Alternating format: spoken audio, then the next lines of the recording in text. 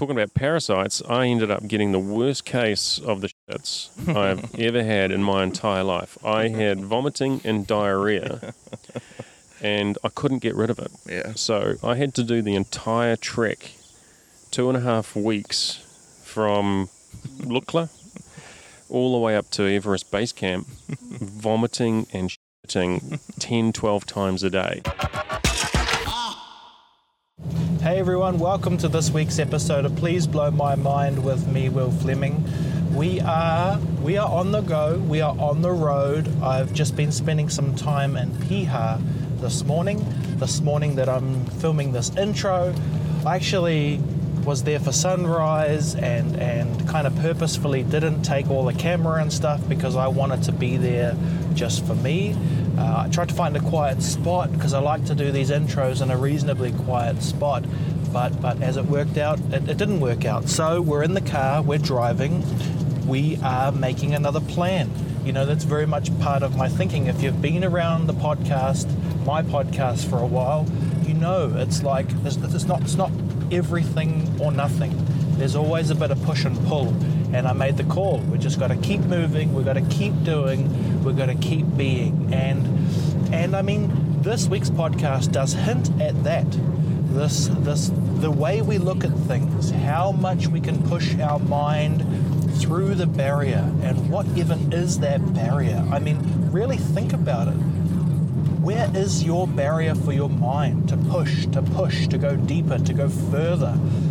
I think very few of us in life push to that edge, and maybe rightly so. I mean, who really wants to push to the edge? Because that means you may fall off, right? And in our world, it's not really valued. I mean, it's not really valued consciously. Subconsciously, we're all about pushing to that edge. We love Elon Musk for that exact point. We love Indiana Jones, Rocky, Tomb Raider, everything that pushes to that edge, because these are examples of the ones who come back from that edge, the ones who come back from pushing their minds to the limit. My guest today, Glenn Marvin, has experimented with pushing his mind to the limit, and we have a very fun and deep conversation about where that line is for him. I mean, here's a bit of a clue. It involves Glenn pooing himself, because when you push yourself to the limit, you sometimes crap your pants. That should be a t-shirt. When you push yourself to the limit, you sometimes crap your pants. But what an awesome way to crap your pants. You know, like, who wants to crap their pants because they're scared of everything? They're trying to protect. I mean, how about this? You're gonna crap your pants, so why not do it for something worth crapping your pants for? Man, I thought I was gonna be all deep and philosophical. I mean, I kind of am, but why do I have to add pooing your pants into part of it? Maybe that's exactly what blowing your pants means. Please blow my pants. Well, that sounds a bit dodgy, doesn't it? Okay, Glenn Marvin joins me on the podcast. So, yeah, I think we'll just get into it. I'll link to Glenn's kind of contacts and social media. Effectively, he helps people find what their limits are in the business space and to leverage a little bit of who you are yesterday and who you could be tomorrow. So it's really awesome to get to know him, because, you know, I guess we're all trying to transfer a little bit of who we are into what we do. And I don't think those things automatically go together. You know, who we are is kind of what we should do, but we don't live like that, you know? Who I am today, ask yourself, who am I today, and is it what I do? Feels like they're two different conversations, but they probably, they probably should be the same. I'm living my life in that way, where I want to bring what I do closer to who I am, and vice versa, for all aspects of my life, you know, fun, pain, all of these things. So enjoy the podcast with Glenn. Glenn, thank you very much for joining me on Please Blow My Mind. Look forward to many awesome chats over the years.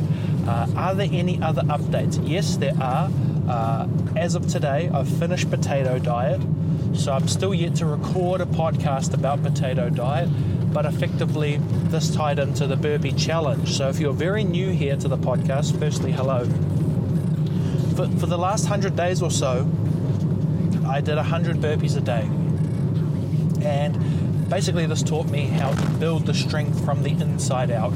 That when you try something as big as 100 of something a day, you realize very smartly and quickly that you can't do it. That if the challenge is hard enough, that you just can't go out there and do it. It doesn't matter how much psychological willingness you have. I mean, I guess there's a point, and Glenn covers it in this podcast, but my point here is that there's certain realities, and what you learn is to build slowly and to build up to something, and this gives you a specific toolkit, and that toolkit I learned whilst doing my 100 days of burpees. So one of the toolkits was that by day 80 I was actually strong enough to try something a bit more extreme, and I will elaborate on this in a potato diet podcast. But for the last 14 days or 13 days of the 100 days, I ate potatoes only, and lost like 7 kg and kind of learned how to go without, because gluttony, we love just to feed ourselves.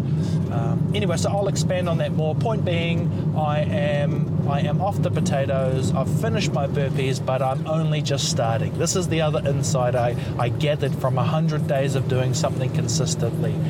I'm at the start line. I have an opportunity to build on something, to add Lego pieces to this developing frame, an idea of life. So there we go, team. Updates done, intro done. Enjoy the podcast. Thank you all for blowing my mind. Welcome to Please Blow My Mind with me, Will Fleming. Please blow my mind. Whoa. That's the goal, brother. Get joy in your lives every day. I'm just simply looking to be 1% better every day. I get it, man. We're together on that. That is mind-blowing. We've got our work cut out for us. It's the thing that inspires me to continue on. Everything happens, and then we find a reason. You just went deep. We were talking about just before we kicked off, though, this idea of, I said you're training at the moment, and you mentioned something like, what did you say? Because what I took away was that you keep hurting yourself, or we keep getting to this point where we hurt ourselves, and I relate to that because it's like I do nothing, and then I want to do everything, and for me, I'm just trying to work through. What does that mean? What am I searching for? I'm doing these burpees things at the moment, and I'm very mindful that if I hurt myself on one day, the rest of my 100 days becomes irrelevant. And so I'm going into it knowing I have to kind of look after myself in the day to day. So it's a very interesting prospect. I mean, we can go real deep in that. Well, let's go real deep into that stuff. Because I hope that we can just leave all this in. For me, this is awesome thing about podcasting is it's not like 3, 2, 1 rolling. Even though it looks like the external is that, but it's not. It's like it's us just trying to work out what the hell's going on. Because I'm doing it every day, bro, with these burpees. Not last night, because now I've been exploring this idea of I'll just load 200 up on one day. I never thought that would be a thing. But it is, and it's kind of like, wow, that's another cool toolkit. I mean, that's probably the thing. Toolkits is what I've been exploring with. Like I was doing, 5 sets of 20 the other night of burpees, and I was like, 20's too much. 20's too much. I don't want to do it. It doesn't make me fun thinking about 20. I don't like counting out 20. I like counting out 2 sets of 10. So I tried that, and I'm like, that's okay. That was cool. I don't like 10 burpees now, so I said I'll count 4 sets of 5. So I said to myself in the moment that, okay, I'm just going to do 5 burpees, and I'm going to do 5 more. And I thought, this is awesome, because for me, it was like life was just about tricking myself to get what I needed to get done. Mm-hmm. And I wonder if we think about that when we're training. Why do you keep hurting yourself when you're training? That's a weird question. Have you ever been asked that, bro? Because now I'm a 47-year-old man with a 27-year-old mind. True. I still think I can do it the way that I used to do it, and I'm slowly learning. Man, I got to look after my body and my mind Yeah. to be able to carry on doing the stuff that I love doing, and I love doing that stuff. Yeah. Yeah, that so when you say you mean like the long distance running? Cuz that's your gig, right? You like Yeah. marathons. Didn't you do a marathon in a tuxedo Yeah. like recently? I did a half last year, and there was we were going to catch That's up. right, that's after, right. There was this time last year. Was it? Oh my Nearly. gosh, that's scary how that means time's going quick. We actually no, it was later. It was just after. It was the week after the mosque shooting. Oh, yes. I was feeling flat. Yeah. I was feeling low. I didn't want to run, and I woke up that morning and went, you know what? Fuck it. Let's just do something to spice it up. Really? Let's go back to my roots. Have a bit of fun. Yeah. I'm going to be miserable out there, so why don't I do something to change the mindset? It's like going and getting a haircut or putting on a nice shirt to go out for dinner. You got to do something sometimes to change the mindset, physically to change the mindset. Yeah. And so it's like putting on the little superhero outfit, right? Did it work that day though? Hell Did you yeah. hurt yourself? No, I didn't hurt Not myself. that day. But had you trained? A half marathon, it sounds wanky, right? But a half marathon is not going overboard, and I knew I needed to do it safely. So anything of these sort of anything of any distance, right? It's all about calories in, calories out, and pace. You can go as long as you want, as far as you want, if you take your time and you have enough energy coming into the body. Simple math. And then there's sleep. True. Are you a good sleeper? Getting better. Meditations help massively. Really? What kind of stuff are you like? You know, I guess sleep's an interesting thing because you either sleep well. Well, I don't know if this is true. I sleep well, and I can't really understand people who can't sleep well. Right. So, let's say there's a sizable amount of people out there listening who don't sleep well. What are some strategies that work for you, and what specifically in meditation? Well, for me, the not sleeping well thing is almost like this pattern interrupt. Yeah? You wake up in the middle of the night, and phone-free day's coming up, right? And for me, that was a big thing. Right. It's having the phone next to the bed. I'm sitting there for 20 minutes going, I'm thinking about stuff, and then I try and interrupt what I'm thinking about by mindless scrolling on bullshit social media. And then the next thing, an hour's gone by, and I go, well, now I'm actually really tired. Yeah. And I finally drift back off to sleep. So that's like a pattern interrupt in regards to you trying to stop thinking about that other stuff, so you use something else.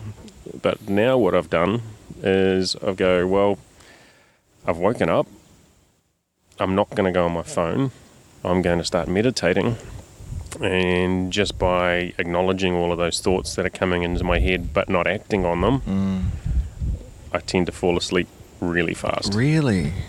So you just, when you say meditate, it is just that focusing in on actually what is happening right then and just being present, I guess, so you're not going back on autopilot, grabbing the phone because you've woken up. I'm no guru when it comes to this stuff. I'm only just getting into this. And for me, I have tried on and off for years to do this meditation thing, and it was frustrating as hell because I've got a mind that goes incredibly fast, and I think about a whole lot of different things, and it just didn't seem to sync with this whole meditation thing. I had this vision in my head that meditation was like this whole moment of a completely clear, blank mind. I'm in this beautiful space of transcendental whatever. And I would last about 4 seconds. Yeah. And then something else would pop into my head and I'd go, fuck.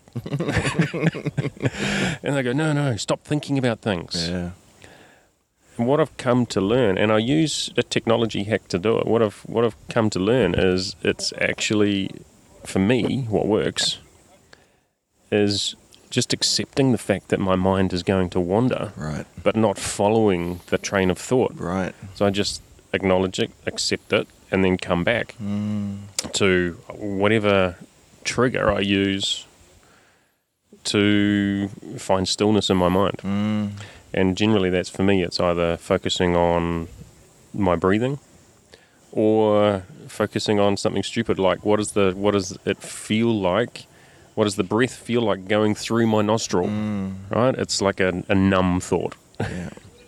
I sometimes wonder, when I think about, how life's moving and how we focus on bad stuff and good stuff and who are the good people today and who are the bad people, that it's pretty interesting that I'm not sure if my dad, let's say our dads, for example, would have had this type of chat. No. And I mean, I think though, what's my dad, 70-something today, and he'll probably sit down and say, no, that's good. Good on you for going out there and talking about it. But they had the capability, they just didn't have the willingness, or maybe it was something like they didn't have the permission, right? Because it's nothing out there what we're talking about. It's actually really logical. It's kind of suggests that a bunch of things, right? That there's things going on without our control, and if we go on autopilot, open yourself up to different things. Sometimes that's good, sometimes that's bad, but it's just kind of all that is. It's kind of like what that generation said, like, I just want to know where I am and what's happening. That's all you're suggesting, eh? Isn't it weird how we frame things up differently, and that we've somehow reached a point where, that is a very positive thing, right? That we can sit down, and it's even this, just the idea of us in the car park now, we're just two people doing it slightly different. And it's not panicking everyone too much, because everyone's used to a bit of slightly different. I think maybe if it was, what's this version, back in the 70s or 80s? Oh, yeah. And would people sitting in these two seats be worried about what those people are thinking when they're looking at them from in their cars? Yeah. And that's, I'm a massive believer that we do need to give less fucks about what people think. Yeah. We need to care about other people, but we shouldn't care about what they think about us. Have you worked out, you talked about the kind of mindfulness strategy. Do you have a strategy for giving less fucks? Because this is something that it haunts a lot of people, eh? And I mean, I guess at a base level, we should try and work out why we give a fuck. Maybe it serves us pretty well, like you don't want to walk around with a giant booger on your nose, so it makes sense that you kind of care enough. But it's like the balance is out, eh? We think everyone else is like so addicted to us. But it's, it's like we kind of have it warped in our minds, right? And maybe it's all the media, that you can make a career on social media now. And, it's been funny watching the YouTubers maybe for the last 2 or 3 years where they've all gone through burnout. Because it's like, you're trying to capture life, and life's intense. So you're going to capture it. Good luck. I think it's incredible, and this is nothing new, but it's incredible how social media creates so much distance between people. The one thing I've started doing recently, I'm not a massive public transport taker. I'm getting better, but I've been getting on the train going into Britomart Station on a regular basis now. I've made a point of leaving my phone in my pocket, and it's amazing looking around that train, and 9 out of 10 people will be head down in their own little world, looking at their phones, AirPods in, and I sort of go back and I think, what was life like before Apple? Yeah. When well, they probably had apples. Yeah, when people would actually sit next to somebody and have a conversation. Yeah, it's not hard to work out why everyone's feeling a bit more hopelessness today because of that exact moment, right? Where there's less incentives. Like, even the fact that we've used a kind of digital hack to meet each other, right? It's like we had to go through this whole procedure of first vetting, if you like, or virtue, whatever that is, on this internet thing. And then we could start scoping out, oh, that's a person. So, yeah, it's weird, but I think life was probably like that, like we always had distance and barriers to meeting people, but there's certainly the permission we give each other with a podcast. It's like, oh, cool, okay, so there is an expectation that we will eventually catch up.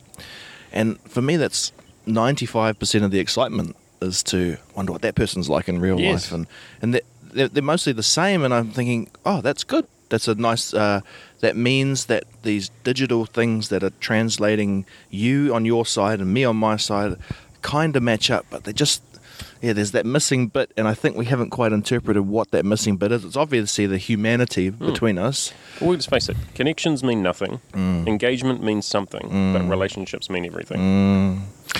So we need to use those mediums to take connections on a journey through to face-to-face, or at least pick up the damn phone, or get on Skype, or FaceTime, or whatever, and actually connect. Do you think that's an insight because there's a sizable amount of our youth that was off that type of technology?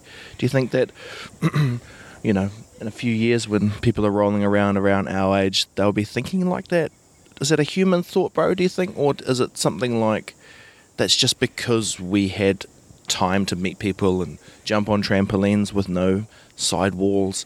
You know, like, what's the next generation going to come up thinking? Like, oh, this human to human stuff is overrated, or I don't know. You know, it's like Scares me a little bit. Now, you know, we've both got kids, right? yeah, But I also, we were talking a little bit before about that whole pendulum in a different context. I'm always hopeful that the next generations coming through are going to see the negative side of what has been happening. You know, we're getting to the point of extreme, and there's already sort of mini movements pushing back. So will that mini movement become something much bigger, and then they realise the importance of actual face-to-face contact and spending time investing in yourself, not worrying about what everybody thinks. It's not all about TikTok and all that sort of jazz. So I don't know. yeah, I don't know. Yeah. But I love thinking about it. yeah, man. And we have to, right? We've been given this capacity to think, whether it be through, you know, a grand plan or, you know, whatever a grand plan may be. But I love it. I love the idea that we have. I was listening to podcasts this morning on the way here. It kind of was too much, actually, because I woke up late and I texted you and I said, "Dude, I'm going to be late. Sorry." And you're like, "It's all good, man." And I was like, "Oh, good podcast guest today." But it was Steven Pinker talking about, you know, kind of AI and the nature of reality and all these things, and they were just basically talking about that.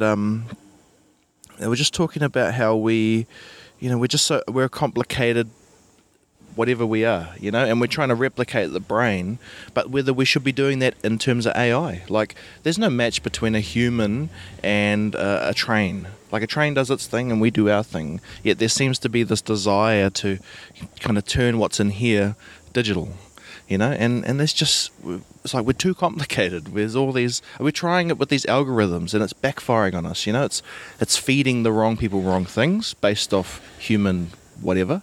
Yeah. And it's also, it can't, if me or you say fuck, it doesn't know that we don't mean it like fuck you, you know, it thinks that, but it's like, it's not raining. Yep. We can say it. So I am totally guilty of getting to the point where I was trying to overcomplicate things, trying to get too clever in how I was doing it.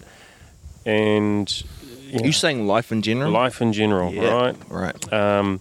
There is all of this cool shit that's out there, and it's like fucking magpie syndrome. We got to incorporate that. I got to use this. I got to get that hack. All of these things are going to make my life easier because I'm going to automate everything. And what gets lost is the reason. And I spent a good chunk of the last half of last year, and even this year to date, going through this whole process of stepping back. I, believe it or not, people spent a lot less time on social media. Awesome. I went from posting every day to once a week, maybe. I'm back now, but I've found myself a little. And when it came down to it, I just realised this whole thing of we need to focus on the reason, the purpose. And we don't need to complicate everything along the way. There is something beautiful in simplicity. And that sounds way deep. No, it does. You're going guru status now. When we actually boils down to, so what I do with my work, it's about helping people connect with their purpose, figuring out what the people that they want to deal with need in life, and then helping them get that message across so that they can create a connection. Yeah. How fancy do you need to get? Because people by people, and the more complicated you make it, the more you throw in stuff that isn't humanized, then we're not stupid. We pick up on it. Yeah. Right? Absolutely. Right? Get into all the email automation and all that sort of stuff you want. But unless you incorporate a human element, Yeah, bro. it's sterile. I think there's something also relatable. You know, you talked about the mindfulness and the meditation when you wake up. I think we also need to do that with all this bombardment of advertising that comes at us, because it's no surprise that we think Apple solves our life, because we're actually told that subliminally. You know, like I'm staggered. I studied hypnosis for a wee while, and I'm staggered how many of these principles get kind of put on us. Even like in a fear-based way with, say, media, and they're kind of hypnotizing you by telling you all these things. Australia is burning, and the world sucks, and all of these things. So they're hypnotizing you, but the key thing they miss, that actual hypnotists do, is a hypnotist is supposed to release you from whatever happens afterwards. Yeah. So if you're a chicken, you're supposed to be told you're not a chicken anymore, Glenn. Otherwise, the subconscious, the bit that hypnosis happens, still thinks it's a chicken. So you get this impending sense of doom because your thing thinks it's a chicken, and you're just Glenn. But I think the news in that has a part to play. Apple, they're like dum dum dum dum. They should by law have to say, but you're right. What we said is just our thoughts. See ya, you know, and they don't. So we just end up having all this stuff in our head. So it's awesome that you've reached this point, and I'm so fascinated about that, where you've got to say, right, man, over half a year, which actually isn't a long time, but trying to reprogram and recalibrate, and it's a giant task, because it's them. Let's say the richest percentage of people who are the smartest about getting us to look at something against us in this human journey, you know. That's also why I'm so keen on getting back to my roots and getting back into my trail running and the ultras, and dare I say it, finding limits again, and stuff like that, because there is just something about being in that environment where you are really freaking uncomfortable, where you haven't necessarily been before, that no technology is involved and no technology is going to help you get out of it. It's just you against you. Yeah. That's the worthy race, eh? That's such an interesting insight, bro. So growing up, I was pretty good at sports. Yeah. I was no rock star. Still am ultra freaking competitive. But it took me a long time to accept that I was never going to be up here. And I've come to accept that in business as well. Find your lane. And then, so for me, the reason I started getting into ultras is more that case of it's that fight, it's that battle against me, not that battle against somebody else. I don't give a shit if I come in the bottom half of a race. I'm never gonna be freaking Scott Jurek or any of these top ultra runners, Sage Candidate. You know, these guys that are just absolute training freaks. But the battle that you go through when you're out there doing these things, the massive highs, the massive lows, the blood, sweat, tears, and just bullshit you go through just to get to the start line. I actually did a blog post about it a couple of years ago. About every business owner should run an ultra marathon because there are so many parallels. You start off with this amazing epiphany and it's like, I'm going to do this thing, and you get super excited about it, and you go balls to the wall. Like, I've made the decision, I'm going out there. You work your ass off, you put in the effort, you get hiccups along the way, stuff breaks, you go too hard, you don't know what the you're doing, you've never done this before, you just think that you know what you're doing. You go and get some guidance from somebody, you get a running coach or a business coach, or you buy a freaking online program, and you get to the start line, and it's like that first day when you open up that shop door or start your website, that rush on that start line, and it's like, I'm gone, I'm go. That frickin' start buzzer goes, and you just fly out the gate like a frickin' idiot, a million miles an hour, running too fast, and you get to a point where you run ahead of your resources. So in the ultras, you run out of nutrition. You haven't taken on enough water. In business, you've taken on too many clients and you haven't got enough staff. You've spent too much money. You've run out of cash flow, and you go, fuck. You get to this point where you're like, I haven't been this far before, and then you start self-doubting yourself. Wow. I was like, as soon as so my first ultra, I got 42 Ks. I was like, man, I am on fire. 45 Ks, I still had 15 Ks to go. I was doing a 60 K. It was a Kepler challenge down in town now. 45 Ks, I was broken and ready to cry and go home in a ball because my mind had said, you've never gone this far before. How are you going to go the rest? And that's the beauty for me, is how do you get to that finish line when you've never been there? How do you manage yourself through those massive highs where the hell do they come from? It's astounding how in those ultras in business, one day and in one moment you're on top of the world. Everything feels amazing and everything is so clear, you're full of energy, and then in a blink of an eye something goes and it's mental, or in business it might be one supplier or one whatever, and your world around you has crashed and you're thinking you're just chucking it all and it's all too hard. 2 days later you're back again. Wow. An ultra sounds so. Just what is an ultra? So it's just technically anything longer than a marathon. So right. they generally say 50 Ks or above. Yeah. So there's 60K races in New Zealand, there's 80K races in New Zealand, there's 100Ks, there's 100 milers, there's 200K races. Yeah. A couple of years ago I did a 330K from Mount Cook to Oamaru, the Alps to Ocean Ultra. Yeah. That's a multi-day, which is slightly different again. But do you do that by yourself? There's 120 other nutters. Yeah. But that was another eye-opener as well. Right, I got 300 Ks into it. Last day I couldn't walk. So I did the last 30 Ks on crutches. Did you? 30 Ks on crutches. What are you thinking? That's a Goggins moment. Yeah, man. That's a book. What are you thinking when you're, I guess, is there thinking or is there just crutch?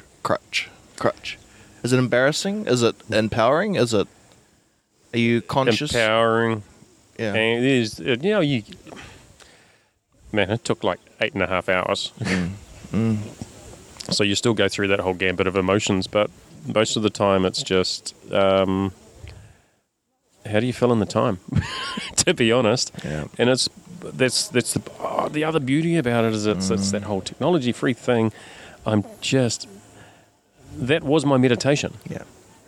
It's, I say to everyone, right, when you start running, it's just the most miserable thing that you can possibly ever want to do. Yeah.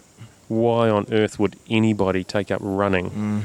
Because that first 20 minutes, first 30 minutes or whatever, your body doesn't want to do it, your mind's all over the place, and it's just miserable. But then the body turns around and goes, oh, all right, I've started moving. I've started allocating resources to the right area. The mind clears all of those negative thoughts and you hit these purple patches where you're like, wow, now I can start processing some of that junk in my brain and start thinking about some real things that are important, and I can make decisions. Some of the best decisions I've made in life and in business have randomly formulated when I've been just out on the road. What's the, and when I ask a question, bro, I don't really mean for you to answer. I think I'm just trying to like process in real time, because we're talking about some pretty awesome stuff here. I'm thinking things like when you're talking about these ultras or doing something hard, maybe, that it's like running a mini life simulation. When you talk about running ahead of your resources, note to me when editing this, that might be a great name for the podcast. But that's a hell of a concept, That feels like what we go through in life. Yeah. That it's not that we're that far away, we're just a bit out of puff, but we're misinterpreting it as, you're too unfit, or you shouldn't be here, and all of these things trigger the butterfly effect in us, right? Mm-hmm. And that's over like, the scary thing is you're describing it over like just a couple kilometers, which might be a couple weeks, a couple of years, how we extract it out. But it seems like the constant, and help me articulate this, is it something like the number one paramount thing is just keep going? Yep.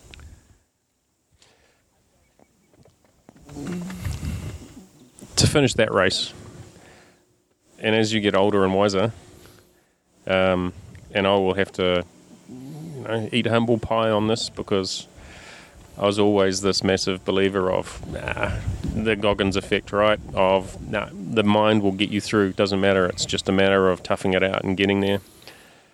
But you will break. At one point, you will break. And so you just need to keep going. But on the flip side, just like in life, those that achieve consistent and ultimate success are those that put the time and the effort into themselves beforehand. So consistently investing in, whether it's in the running side of it, consistently investing in the training, researching your nutrition, actually working on developing your core and all of those things that support your legs. All I did was run, and I paid the price. And I think I think we can, sometimes I find it easier to take the metaphorical out of physical, like training, and bring it back to life. And so that makes total sense, right? Like, we're going after being entrepreneurs and being podcasters and being all these things, and we're just getting outside and running. And all we've done is arm ourselves with awesome shoes. And we think that's enough, But we've forgotten that there's the inside. And I guess that's one of the insights I've got from burpees, is that it trying to do 100 a day, it doesn't matter who you are, it's first going to work out, it being the burpee itself, can the core flick the legs out and in? And if it can't, it'll give you all the pain there. And what I learned for the first 5 days, my body couldn't do it. Even though I'd played years of footy and all that, for some reason, I never needed that. And so all it taught me was I had to get down to the ground and up 100 times, and that sucked, and that was humbling, and that was actually gross, like I hated going to the ground and up. And then, this sounds cheesy, but over time, you could do more and more and more. And now, like I say, my strategy is I just want to say 5 in my head, even though it's 20, even though it's 30, even though it's 40. And my next barrier, believe it or not, is like, okay, so I can do 50 in a row now. So how do I get to 70, 80, 90? I want to do 100. I want that to be my party trick, where the fat guy in the corner can do 100 burpees and I can bet people. That's what I want to go to a party. I bet I can do how many burpees can you do? And someone will say, more than you. And then boom, I can knock out 100. But that's just how I find it interesting, because all of these things are happening in my head. All of these little mini toolkits have emerged, and I want to be able to say, you rip them over into real life, that just because I want to start a podcast studio or do A, B, and C, it doesn't mean that's 100 of something. And I've got to start by just getting to the ground and up, ground and up. And then we can. Then it's not the Goggins effect. It's the Hillary effect, right? That's when ordinary people can achieve extraordinary things. That's one of my favourite sayings from him. Yeah. I always think our sayings need just one more little bit. It's like they think, what is it? Ordinary people can achieve extraordinary things if you just keep going, or something like that. I've been lately thinking about this idea. We get a bit of a kick out of saying keep going, or you'll get there in the end. That's quite a common thing you hear. Just keep going, be consistent. They say it about online: be consistent, you'll grow followers. I've started to think the bit that we're forgetting is, there's no guarantee. And as soon as I work that out, that just because you want it, doesn't matter how much you want it, doesn't matter how many things people have told you, you can have this, that if you just work hard, it's not rocky. Not everyone gets there. I like to put in my mind that there's a million Indiana Joneses that got run over by the big boulder. And actually, when you say to yourself, it's more likely that you won't make it, it's not saying don't try. No. It just means it's okay if you don't make it, because that's part of it. That's And life happens, man. Yeah, man. You go down Broadway in Newmarket, and that street is constantly littered with people's dashed dreams. Every time you see a for lease sign in a retail shop, that's probably somebody's house that they've lost. Because they've opened those stores up with their hopes and dreams and their aspirations, and every cent that they've got has gone into it, and they've probably gone too far, too long, too hard, and they've lost everything. Yeah. And unfortunately that's what life does to us. Yeah. And that would be without social media, it would be just as hard. Yeah. And that's the interesting thing, right? Or I shouldn't say social media. I've been thinking about it like we say we're addicted to phones, and I don't think we hate addiction enough, because addiction is awesome sometimes. I'm a former smoker. Smoking was awesome. Like, I know it kills people, but in the moment, I loved smoking, and I still think about smoking as cool. I think about it so cool, even though I don't smoke, that I think they probably wouldn't have landed the person on the moon, the man on the moon, if they weren't all smoking. Because I remember smoking. Smoking what? Yeah, exactly. But that's the thing too, right? Is that we're all heading back in that direction too, where it's about, psychedelics and all these things, and we're about to vote on this weed thing. But smoking gave you 2 minutes just to go outside and puff and chat and figure through something, not actively. Then we threw that out with the bath water, and we never replaced it. So now people rolling around, but extra tense. And how many of these moments where we used to go outside for a ciggy, now we say take a 10-minute break. But that doesn't mean shit. The ciggy represented something. So anyway, I have a small soft spot, even though the 99% of is like yuck, it kills you and it's horrible. I don't think we hate addiction enough. So I've started thinking about social media. Do you vape? Nah. Because I look at vaping and it was like, dude, if you're going to go outside and look like a dick, just light up a cigarette. Because I guarantee you in 5 years' time, they're going to say that kills you too. Oh, and I think they already have, and yeah, I'm not a fan. I tried it because a few friends do it, but I'm not a fan. It looks like too much comes out. It's too much of an effort, like if you sit there for more than 5 seconds with a puff of smoke, too much. Anyway, I probably spent too much time on that. My point being, I think we should look at let's say technological addiction as a parasite, because we hate the idea of something growing in us. It's a gross thought, having that worm, from a young age. I remember kind of wrestling through, remember ringworm? Like I'd look at it, you play footy and you get this little ring, and it's even gross how it grows in a circle, and you're like, yuck, and then you put the cream on and it goes away. And you're like, I know that we have to live with life and it's full of gross things, and, if you don't touch the dirt, that when you're a kid, it kind of affects you as an adult. And if you don't eat peanuts, everyone gets allergies and, all of that stuff. But if we think about this stuff as a parasite, I think we can then start thinking, oh yeah, it is parasiting to us. It like sits in our pocket next to our hip. It comes into our hand. It's on your hand when you're holding your kid. It's all of these things. And a parasite you can't just stop. It doesn't matter how much Glenn wants to stop the parasite. If that parasite's in you, you got to find another way to get it out, right? And then so I haven't quite thought through the full way of how do you get rid of that parasite. Maybe an ultra is an awesome way. Just burst out of that. It sweats out of you. I think sounds like I'm a CrossFit ultra running vegan.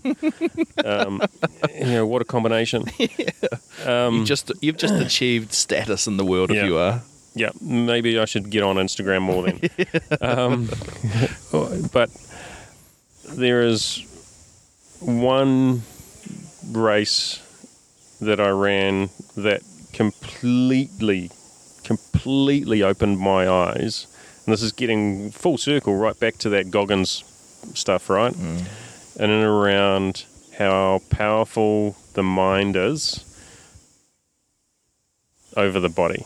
And so 2009, Jesus. Yeah, that's ages ago. 2009, I went to Nepal, and this is the Hillary stuff as well, right? And Everest. Well, we're tying it all in nicely now.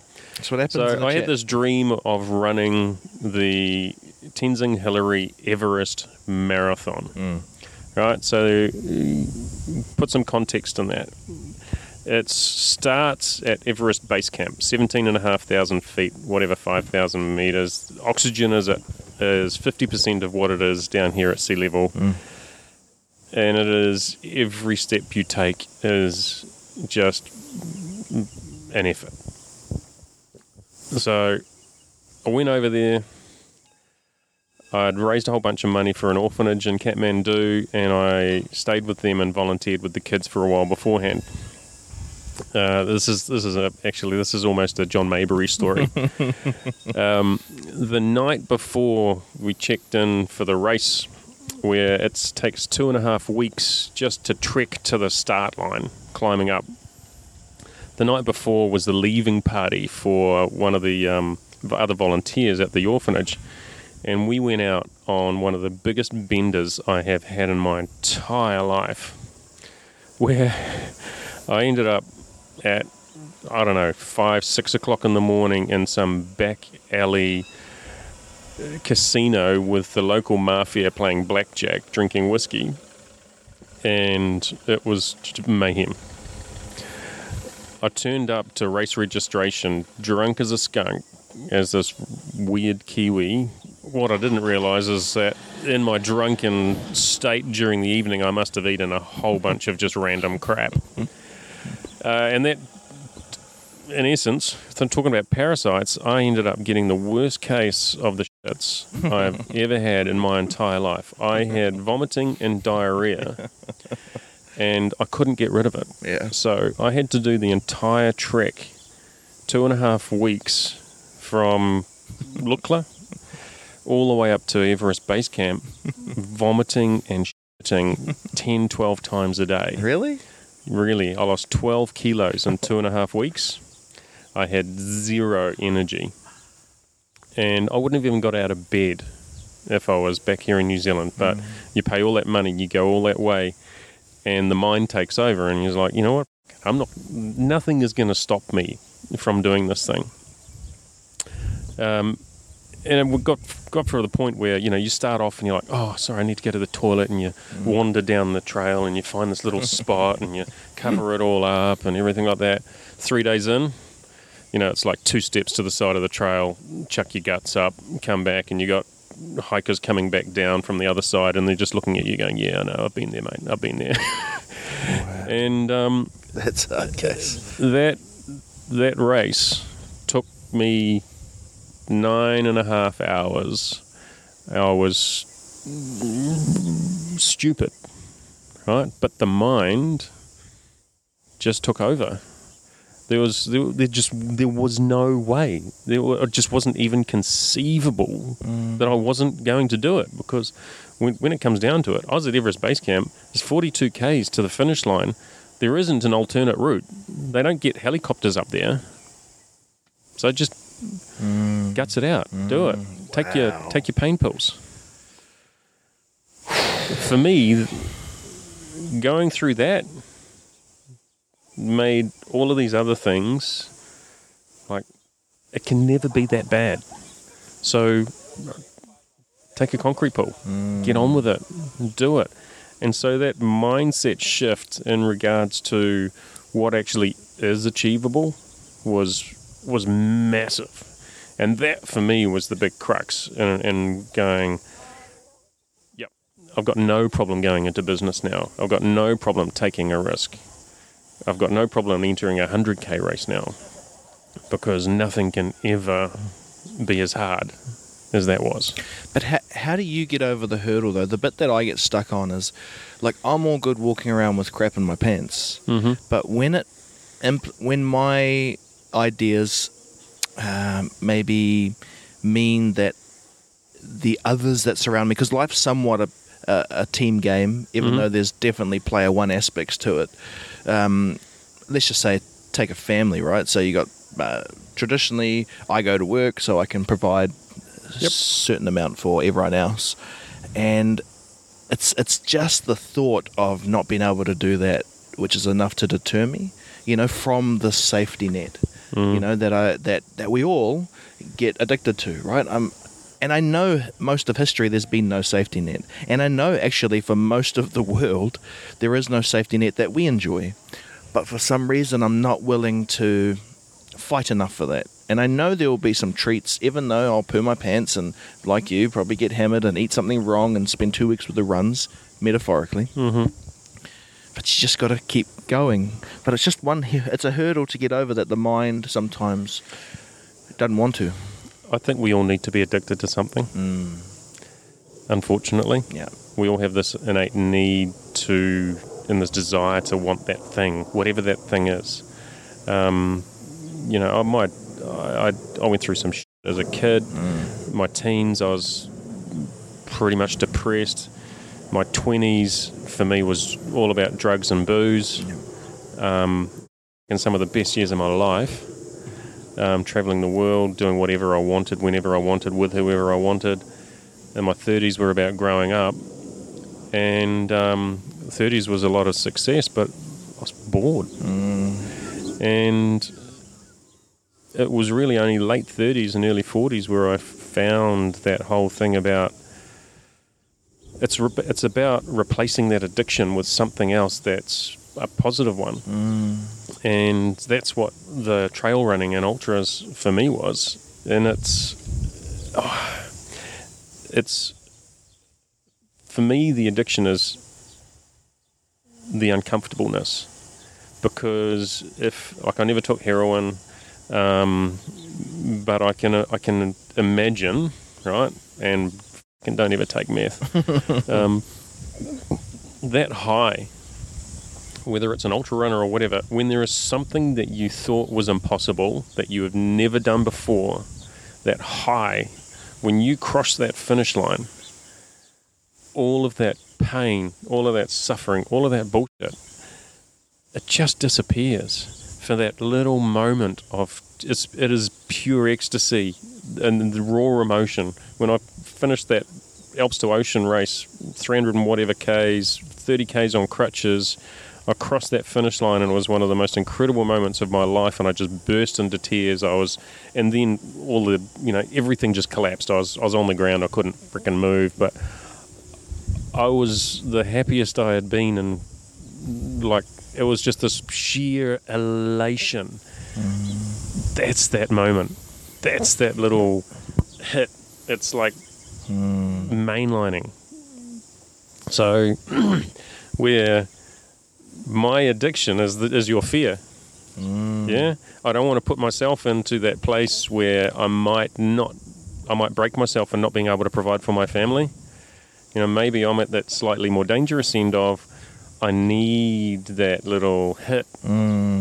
I need to put myself in that position where I'll fail, because it's that little hit of when I do have that little success, that outweighs the risk. I'm registering it. I'm listening carefully, because, there's a couple areas I'm thinking about. One is, if you're into podcasts, you're most likely kind of gone through the thinking pattern of psychedelics. And I haven't personally done that, but it's something I've been dabbling with, right? Because I want to know, is there something that I'm not seeing that could help give me the bravery, right? And there is a bit of trust going into something like that, and it's no joke. So there's a reason that the cultures have used it, right? It's probably part of the reason we are like we are. But it's that risk again. There's no guarantee that you take that mind-blowing stuff that you come back. And so, there's the fear. It's like business. But there's a whole bunch of stuff. Look, there's a whole bunch of stuff for all sorts of different trains of thought and regards to that. But, there are people with PTSD that are getting saved using psychedelics. I just think that when you talk about the ultra, it sounds like the experience that I've heard people talk about on psychedelics. It's the pissing, it's the pooing, it's the I'm over, I'm in. And it's just a condensed version of it, you know. Like I spoke to a fellow who went to the hills of Peru and took was it ayahuasca? And, you know, basically spent a day crying, pooing and spewing. Yep. But for me, it was sounded like a shedding of a skin. Mm-hmm. And I think that's the same what you're talking about. You literally shed a skin. And so you come back. If you come back, you're a slightly different version, you know, and Yeah. it is that mind-blowing thing. So, and actually, My only advice for people that are thinking about doing that Mm. is take somebody who you know and trust implicitly with you that is not going to take the psychedelics to keep you safe. Yeah. Well, I'm actually saying I'm not sure if I will take a psychedelic because I think there's enough in life that you don't have to. Yeah. It's just the long option, you know. That's a jiu-jitsu guy told me that, a Brazilian fella, black belt, and I said, do you need to take, because, you know, you're pretty out there, dude, and did you take psychedelics? He said, no, but I'm trying, my whole life goal is to achieve that level of psychedelic insight through this world. And I was like, that's an interesting take, because it doesn't mean it's any less risky, you know, and whatever. But yeah, I'm not sure where that journey will end up for me. I'm one, yeah. What I love about the physical element of those other things is it's always you that's in control. Yeah. Well, see, there's a perceived control though, right? Because you're really out of control. Like you couldn't control your bowel, how that all turned out. But you can control how you react to it. Yeah. And when I'm not against people taking drugs. Yeah, no, I hear you. But I hear you. is that going to stop the control mechanisms that you have? Yeah. That could be a good thing. If your control mechanisms are too controlling and you need it to actually open it up. But personally, I'm now of this mindset of take the longer, harder route. Yeah. Because it'll have longer, better Yeah. consequences for you. Yeah, no, I think I'm on the same page. And isn't it a hell of a time where we actually are having a legit chat about psychedelics? Yeah. You know, again, go back to our dads. Imagine them sitting here like, nah, mate, don't touch that stuff. Yep. I know somebody that never came back. And bloody too right. Like, that's you're playing with fire, eh? But some people, it may be exactly what they need because they can't Yeah. go down this other route. But I think there needs to be a conversation because, like you say, in the correct circumstances, like we don't let anyone just drive a car. No. If you did, you're most likely to screw it up. But you go through the training, you go through the thinking, you go through the patterns, and all of a sudden you drive a giant ton around and you can do it. And everyone does it nicely. But you see the consequences, eh? If you take your eye off the ball or don't watch the road. So, yeah, man, it's... There's no one way, eh, bro? It's just trying to suss it out, and it's a bit about what we're doing now, kind of transferring a bit of time between each other and spending a bit of time with yourself. And I don't know, if all of the phones and stuff and all our connection online got turned off, we'd obviously be fine, right? Because it's just would take a bit longer. You'd have to start writing letters again. My business be fucked if it all got turned off. But the distinction that I have learned is all of this technology, we should be using it as a conduit. It isn't the solution. It's a conduit to facilitate relationships.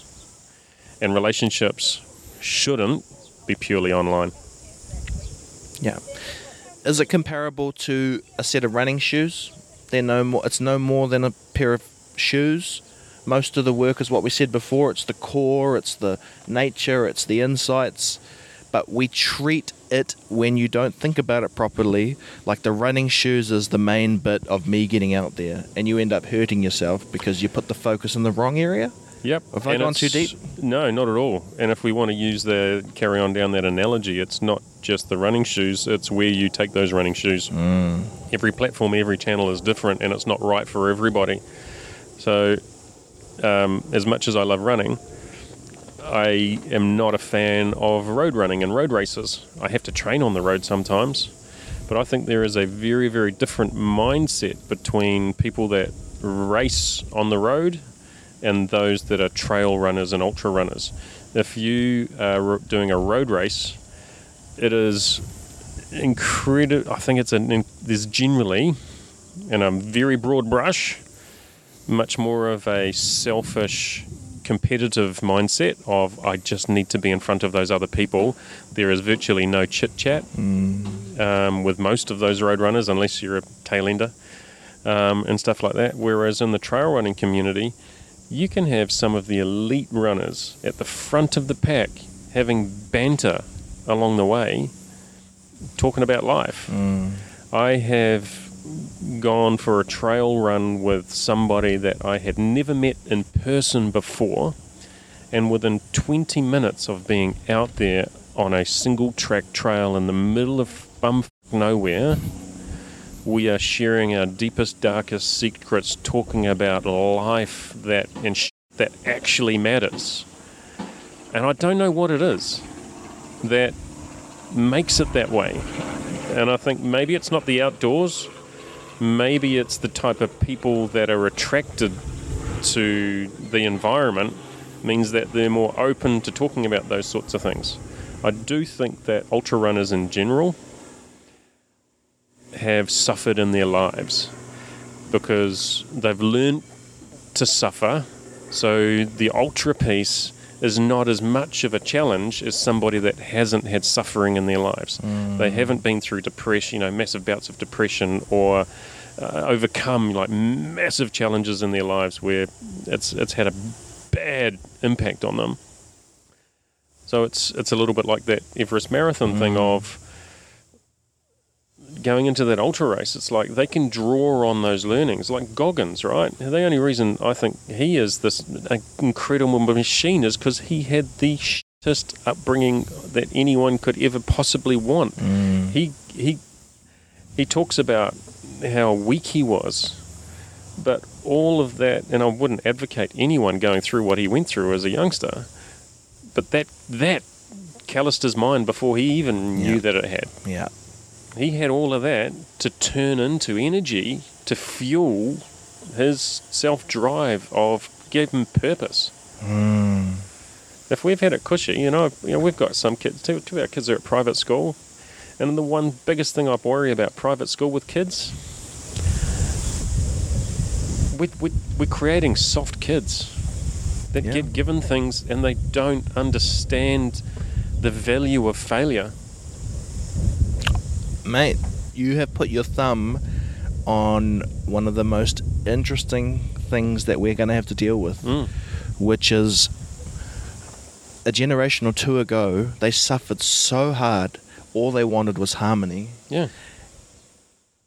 And as it turns out, that harmony brings with it some risks that we never knew. The softness, the unknowingly not having calluses hurts you differently. It means when you finally do pick up that obstacle, you don't have the barrier of skin, and you end up, and that's what technology does for us as well. Yep. The easier things are to do, the more we take it for granted, the harder it is for us to actually deal with those situations when we don't have those things at our disposal. Yeah. Well, it makes us make bad decisions too, or uninformed decisions, because I want someone who's going to make a decision to have actually been through a bit of crap, because they're drawing on that experience, right? Like, if you're going to advise someone to, go do that trail you did, you'd probably say, hey, don't get hammered the night before. I have an insight. Yeah. Well, that's also what I like about this podcasting forum, right? For all of its freedom, it comes with some responsibility of actually trying to suss out what do we want to say and how do we want to say it. And it's scary, man, because some of the things we talk about we haven't really articulated very deeply, so it can get us into a bit of crap too, right? It's like, oh, so what are you guys actually saying? You think everyone should do psychedelics? No. But what we're saying is everything's an option, so be wary. Be wary and yeah. Hey, mate, if it's the start of a discussion. Yeah. I think as long as there's two sides to a discussion, one thing that social media is terrible at is allowing those with the loudest voice to be amplified. Yeah. Well, and it's forcing us to it's something I've been thinking about. Everything now, it feels like everything has to be so purified. And that's the thing I'm scared about at the moment is life's not pure, man. It's messy. Like I said, the bacteria in mud's good for you to a level. You actually need it. You need to not be clean all the time. Remember we started using those clean things on our hands, the little creams? Yep. And all of a sudden warts were popping up on people. It backfired because it's not supposed to be so clean. You're supposed to walk on the grass with no shoes sometimes. And I heard an astronaut talking about space the other day on Joe Rogan's podcast, and he said something like, when you go up for 90 days, if you come back with 3% less bone density. And he just said, well, we worked out why. It's obviously because you're not using it. So now they just do heavy weights in space. But when they first started going up, they didn't have the gear to do it. And So how do they do heavy weights in space? Is it like resistance training as yeah. opposed to the actual weight? Yeah, sorry, weight's probably a wrong word, eh? And so they just had more machines which provide more force on you. But he said they did reps. Now they do lower reps and higher resistance. But I thought to myself, well, he said something. He said, he wonders what happens if you wouldn't do that. What would you eventually become, because you don't use your legs in space, so your arms pull you around. And I thought, man, we are doing that. We're evolving ourselves into something else now because we don't have these human connections. We sit down all day. We have this algorithm driving us. The evolution's happening. And I thought, man, it's an interesting point, because we really should be enforcing some level of lifting something, because if you don't use it, you lose it, and something else replaces that. And I'm not sure, because of the nature of evolution, it happens over time, if we can even see it. But we can see it definitely, because, like, statistics say people are unhappier than they've ever been, taking lives more. Something's desperately wrong, right? And Yeah. I wonder, and I'm certainly not trying to say this would solve everything, but just get to the damn floor and up again once a day. At least your knee gets used for this instead of sitting. Yep. Get your thumb to thumb up someone instead of using it to push upload.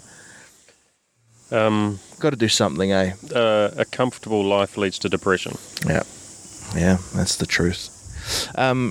Wrap it up here, Yeah, bro. But I think, let's just say it'd be good to have a rolling series of conversations, because this is I like talking. It's good fun, even though Cornwall Park came along and tried to silence us. No, I'll probably leave this all in. So, hi Cornwall Park. Sorry I didn't apply for the thing. I'll do it on Monday. Or maybe I won't. I'll just put it online. You can block me. Good work, team. Kind of.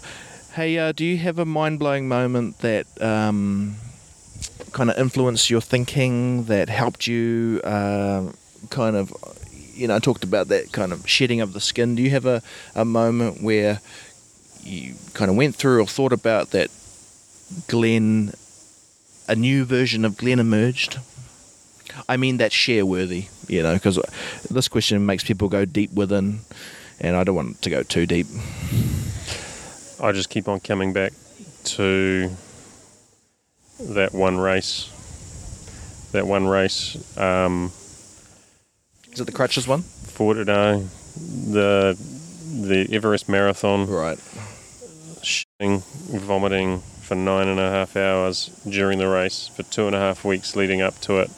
Lost 12 kgs, and it just absolutely reinforced how powerful our minds are, because I didn't get there through physical effort. I got there through my mind telling me that I had no other option and I had to complete it. And if we can take that into, and that, going back to Goggins, right, there's always extremes. But if we can take that, just a little bit of that, into our everyday life, it gives us perspective where we can turn around, we can look at the situation that we're in, and we can go, you know what? I'm just going to acknowledge where I am, and I need to ask that next question. What do I need to do to take that next step? It's an awesome insight, bro. Where can people follow you if they want to track your journey or watch you on your next adventures? Yeah, so most people are connected with me on LinkedIn. So LinkedIn, search for Glenn Marvin. There's not too many of us out there. Or they can go to my website, which is Connector with a K, KONNECTOR.co.nz. Awesome. Thanks for blowing Cheers, my brother. mind, brother. Nice to finally meet you. We talked a lot of things today. We talked Random shit. random, but kind of worthy, right? We're talking some deep, heavy stuff, and I like it. I like thinking now, because that's the thing people don't realize about a podcast is that I'll take all these ideas on, and they sit with you, and they fester. Mm-hmm. And one of the kind of concerns I have is that I'll get too many of these ideas, and I don't know which. I'm trying to extract all these bits and put them into my life, and I think they are happening, actually. I mean, like the whole burpee thing, and tomorrow I start 15 days of eating potatoes only. So I haven't really revealed that anywhere. It's good if you're still listening on the podcast. And if you haven't listened to the Gareth Edwards episode, the second interview with Gareth Edwards, go back and listen to that, because that's something that we didn't talk about that was really important, is when you've achieved something, what do you do when you fall off that cliff? Do you know his next adventure, Gareth? So he is, I'm going to film a documentary on him. He's doing 60 hours flipping that tyre. So it's called 60 for the 60. So 60 dudes take their life every 60 minutes statistically. So he's going to flip a tyre for 60 hours. And I said, he came to me one day and he said, will you help me with my media stuff? And I said, well, yeah, but I mean, I don't really have that much experience with it, but I'll film you because I think it's an awesome documentary. But here's what I reckon the story should be. You're going to push yourself to the absolute edge. And I think that's comparable to where people get to in their mind, where they push themselves. So I said, I'll only film you, bro, if you have a couple people there on the day who can pull you back from the edge. Because I'll film you all day when you're crumbling, pooing, weeing. I think it's going to be like what you went through. Like, you're going to go through some psychedelic stuff. I imagine him is going to be on the edge of the abyss, and he's going to need a bit of help getting back. Again, we talked about the Indiana Jones, and there's no guarantees. Just because it's an awesome top-line idea, get sponsorship, do all the stuff. 60 hours of flipping a 94 kg tyre is no joke. Yeah. So I'm interested of the insights he'll get, but man, I think it's going to be one hell of a journey. So there's another guy. Maybe we should all... he might need you there for a couple of hours because you've got some insight into pooing and weeing and, and pulling yourself back. Okay, we'll wrap it there, bro, but until next time. Definitely. Thanks, brother. Cheers, bud.